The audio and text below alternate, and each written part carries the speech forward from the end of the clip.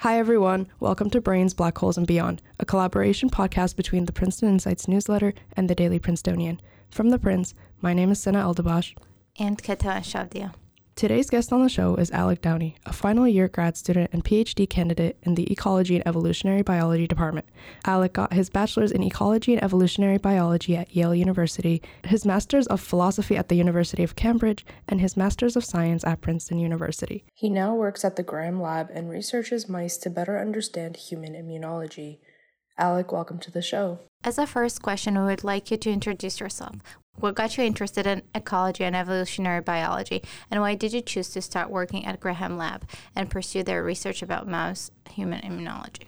Sure. So I've sort of always been interested in ecology and evolution, and sort of, I wasn't like a wild nature child as a kid, but I did always like animals. So that was always what I wanted to do in undergrad. When I started, I knew that was what I wanted to major in, but you still don't really have a concept of like what research is and what topics are actually particularly exciting to you. So I kind of bounced around and did a bunch of different things, dabbled in sort of plant ecology and human genetics.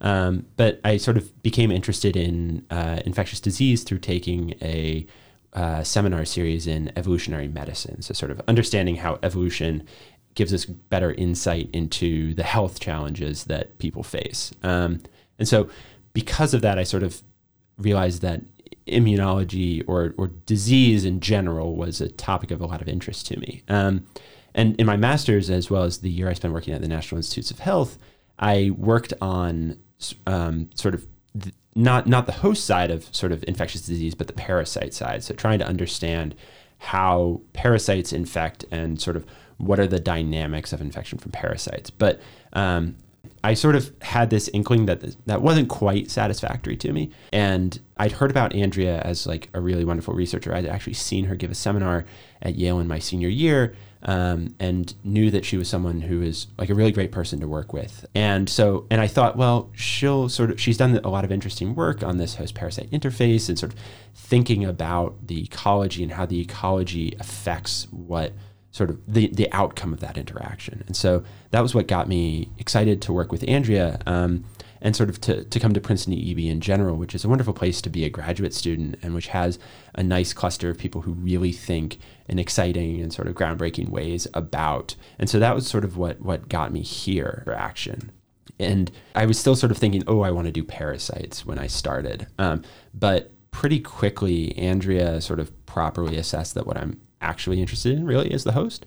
And I'm sort of interested in the host's biology. Like, what is the host doing? What is the host's strategy, right? How does it handle the fact that it is exposed to a bunch of parasites? And how does that interface with other aspects of the host biology?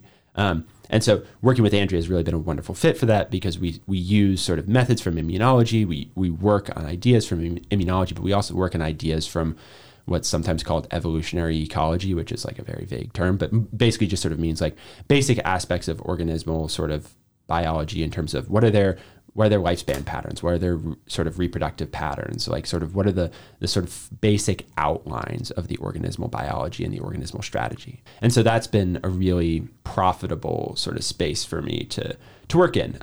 And the mice are a particularly exciting part of that, although not the only part of that for my dissertation. Gotcha. And talking about your dissertation, as a final year grad student, you're likely preparing to present your dissertation.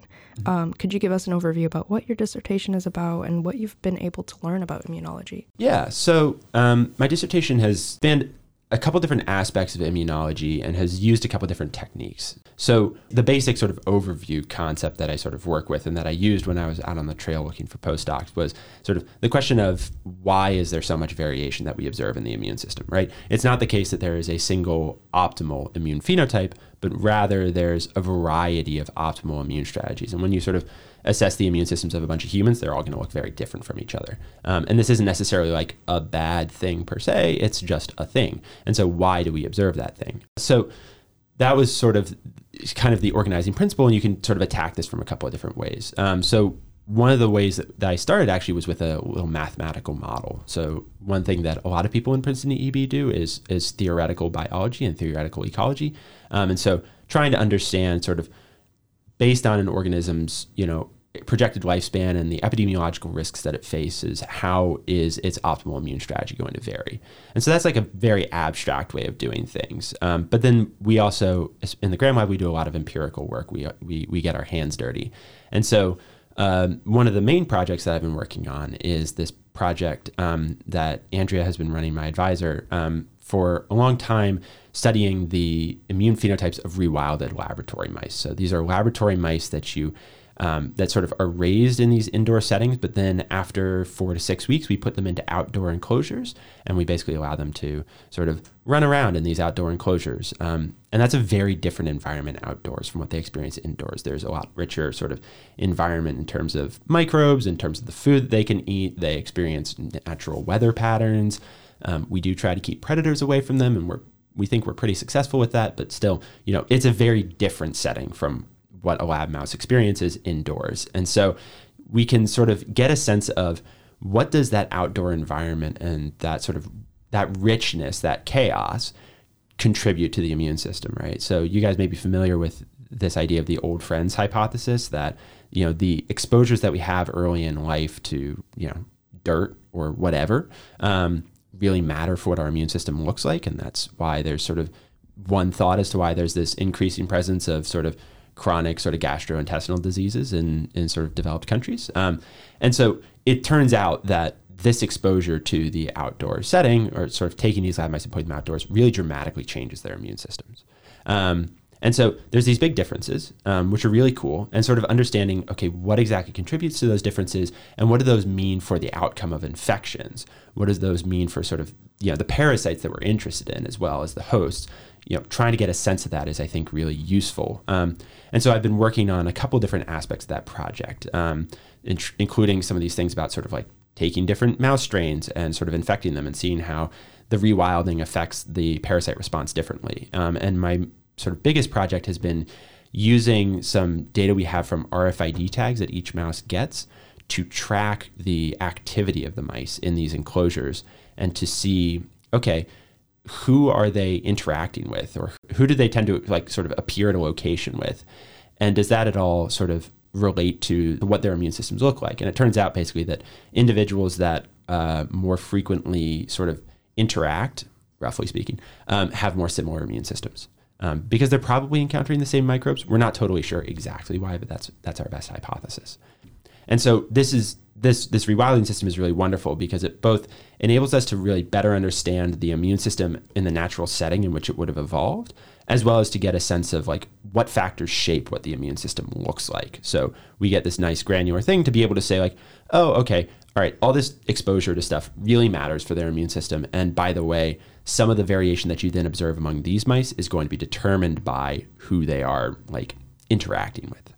And so that's been one of the main parts. And then there's one other part which we're kind of still working on, but we're getting there where, so we don't just study mice in the Graham Lab. That's our kind of one of our main things, but people in the lab have done things like insect immune systems and have done things like sort of antibody dynamics in humans.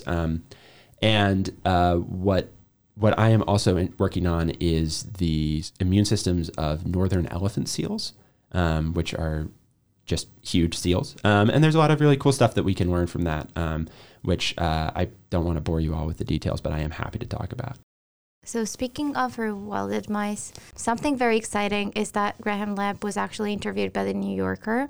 In the article, it was mentioned that mice share a large majority of their genes with humans and even suffer many of the same illnesses. Would you be able to briefly elaborate on the similarities in immune function between humans and mice, as well as the similarities and differences between lab mice and rewilded mice?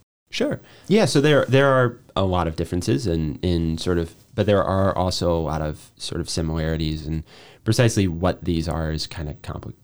I don't know, is definitely debated and not something I'm super familiar with, but I have some degree of familiarity. So the basic structure of our immune systems are pretty similar. So we have a lot of the same sort of types of immune cells, which are serving broadly similar functions, and sort of in analogous ways. So like, and there's like certain specific molecules, right? A lot of specific molecules do, broadly speaking, the same thing. So for example, if you get infected by, a virus of some sort, like our immune systems are going to produce a lot of this signaling molecule called interferon gamma.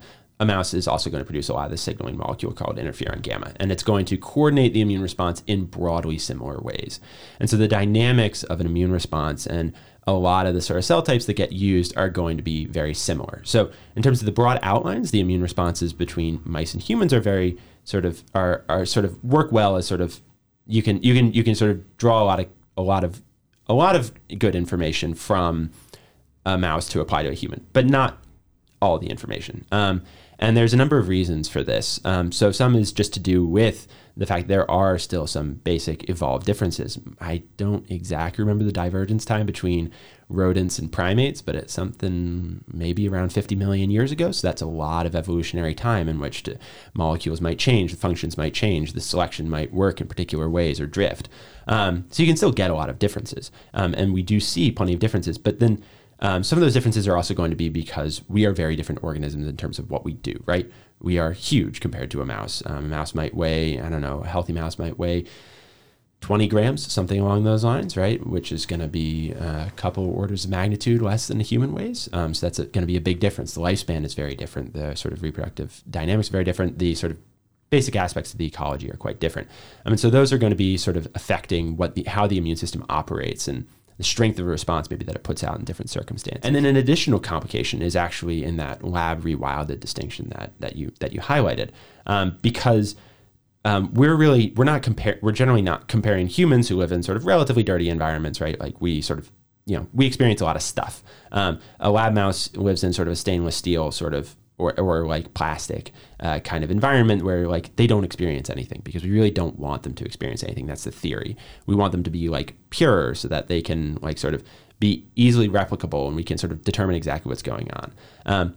And so that's not only are you comparing two different organisms, but you're also comparing them in two different environments. And so figuring out which one of those actually matters for the differences that we see between mice and humans is really challenging. And that's one of the reasons why rewilding, like what we do in the Graham Lab, and there are some other groups that do this as well, is so useful, because rewilding enables us to sort of say, okay, we're not, we can sort of observe what the environment does to the immune phenotype, right? We can get a sense of that by taking mice that are basically genetically identical and sort of comparing what they look like in the lab versus what they look like rewilded. And when they're rewilded, they look quite different. So their immune systems are a lot more experienced. They have a lot more immune memory. They also seem to produce a lot more antibodies. There are still some things that seem to be somewhat similar in terms of some aspects of the production of sort of immune signaling molecules are maybe similar, but there's a lot of things that just through the aggregate experience change. And what that means actually is that you get these very different sort of presentations of disease burdens. So a classic example is that it's extremely hard to infect a lab mouse with some sort of like gut worm. But gut worms are quite prevalent in humans, and this is something that we really would like to know more about. You just have to give them like a truly ludicrous number of larvae in order to like establish an infection, and it's usually just not very large in lab mice. When you give them to rewilded mice, they get them a lot more easily, and that's a really cool result that we've observed just in the summer of 2021. That sort of this difference, because of the sort of rewilding and actually what that seems to be doing to the immune system, we think it's basically interfering them from producing an effective anti-worm response. And so that sort of difference, right? Not only does it sort of matter, is it showing what the environment does, but also the rewilded ones, you could say, because worms are relatively common in humans, right? They're becoming a better model, these rewilded mice, for human helminth infections, for human gutworm infections, compared to the lab mice as a model. And so this might be a really promising way forward to understand better, what infection sort of looks like. Because we can see in this one instance that like, hey, actually the infection is going to, we can better model the infection if we take a rewilded mouse. And so, who's to say if that's something that's really durable? It's kind of hard to do these experiments, but it would be super exciting to be able to really figure out some sort of way to make rewilding more of a default for the purposes of comparison with humans. That sounds really exciting and really interesting how like rewilded mice are a lot more related in a way to humans, like in the sense of like immune function and everything. But I guess before we get to our last question, if there's anything that we haven't mentioned yet, is there anything you want to plug into the podcast or anything that you also want to add about your research? I mean, not in particular. So I think that, there's a lot of it is sort of an exciting topic to be working on right now in terms of sort of understanding, sort of trying to get a better sense of how the immune system operates. And one thing that I think is really interesting in general about the immune system, and that my advisor sort of spent a lot of time thinking about and sort of pioneering, right, is understanding the extent to which the immune system is obviously incredibly sort of helpful in preventing sort of parasite infections, but also that can sort of have its own costs to the self, right? So mounting an immune response is really sort of energetically expensive. You probably feel really dragged out if you're sick, right? And that's one of the reasons why, because your immune system is like, actually, we would like all the resources now, please. So that's sort of one thing that is sort of interesting, right? Is that the immune system is really sort of draining to use. And also an overly aggressive immune system can damage the self, right? This is something that is sort of maybe not and previously not been so well appreciated. And sometimes I still sort of see, like, when I sort of see stuff in sort of popular press, it's like, I don't know about that. Like this idea that like, you can't really have like an immune system which like operates perfectly and super powerfully and super efficiently against parasites without it also damaging the self in some way. And so obviously we know about sort of classic examples of autoimmune diseases are things like lupus, rheumatoid arthritis.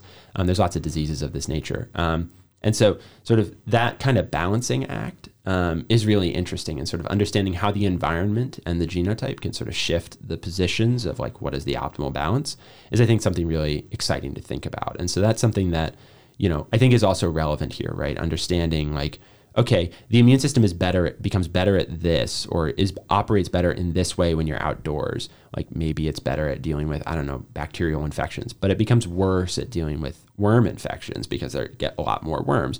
And so understanding like those trade-offs is, I think, a really foundational thing actually to the study of the immune system. And it's something that we're sort of constantly thinking about, like, okay, what got better and what got worse? What got better, what got worse? As a final question, what advice would you give to students listening right now that you would give to your younger self? Well, honestly, actually, the piece of advice that I give to people who want to do grad school most often is to go work with someone who is a really good advisor. You're going to spend, 5+ years working in one place. I think it is relatively rare that people have like a truly strong sense, like truly like perfectly strong sense of like, I want to work on this topic precisely and only this topic. And if you sort of have that approach, right, there's a relatively limited number of people who can really help you do that. So you got 1 or 2 people who can help you do that.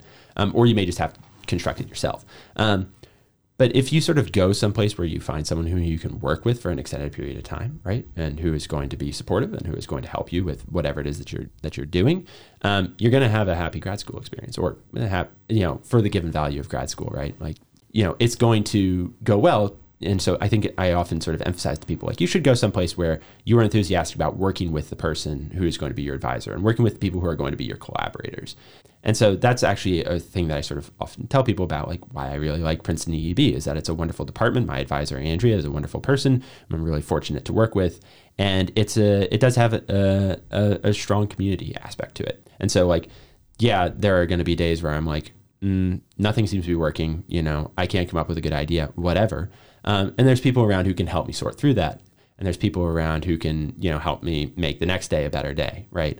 And having those sorts of things is, I think, actually really important. And you're going to then, through the process of sort of working with people who are fun to work with and sort of interacting with people who are sort of intellectually sort of exciting for you, you're going to figure out what you're happy doing. But even if you think like, ooh, this is the perfect topic for me, if you're unhappy doing it, it's not really going to work out terribly well for you. So that's sort of, I know that's not really about like the science per se, but I do think that's something that's incredibly important, is being in like the right environment for doing whatever scientific research you're going to be doing.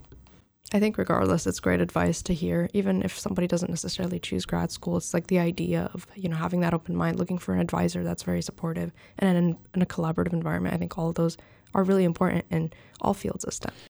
I hope so. I don't really know, like I've not done things other than scientific research, but like I imagine it's true. So yeah, I'm gonna keep dispensing it as advice, and then maybe people will tell me actually it doesn't matter. But for now it seems okay. For now it does, yes. So that's what matters. But Alec, thank you so much for being on the show. It was really great learning about your research and best of luck with your dissertation and becoming Dr. Downey. Thank you so much. I really appreciate it. It was great to be here. Hell yeah. This episode of B Cubed was hosted by Ketavan Shavdia and me, sound engineered by me, and produced under the 147th Managing Board of the Prince. To learn more about the Graham Lab, visit the links in the description below.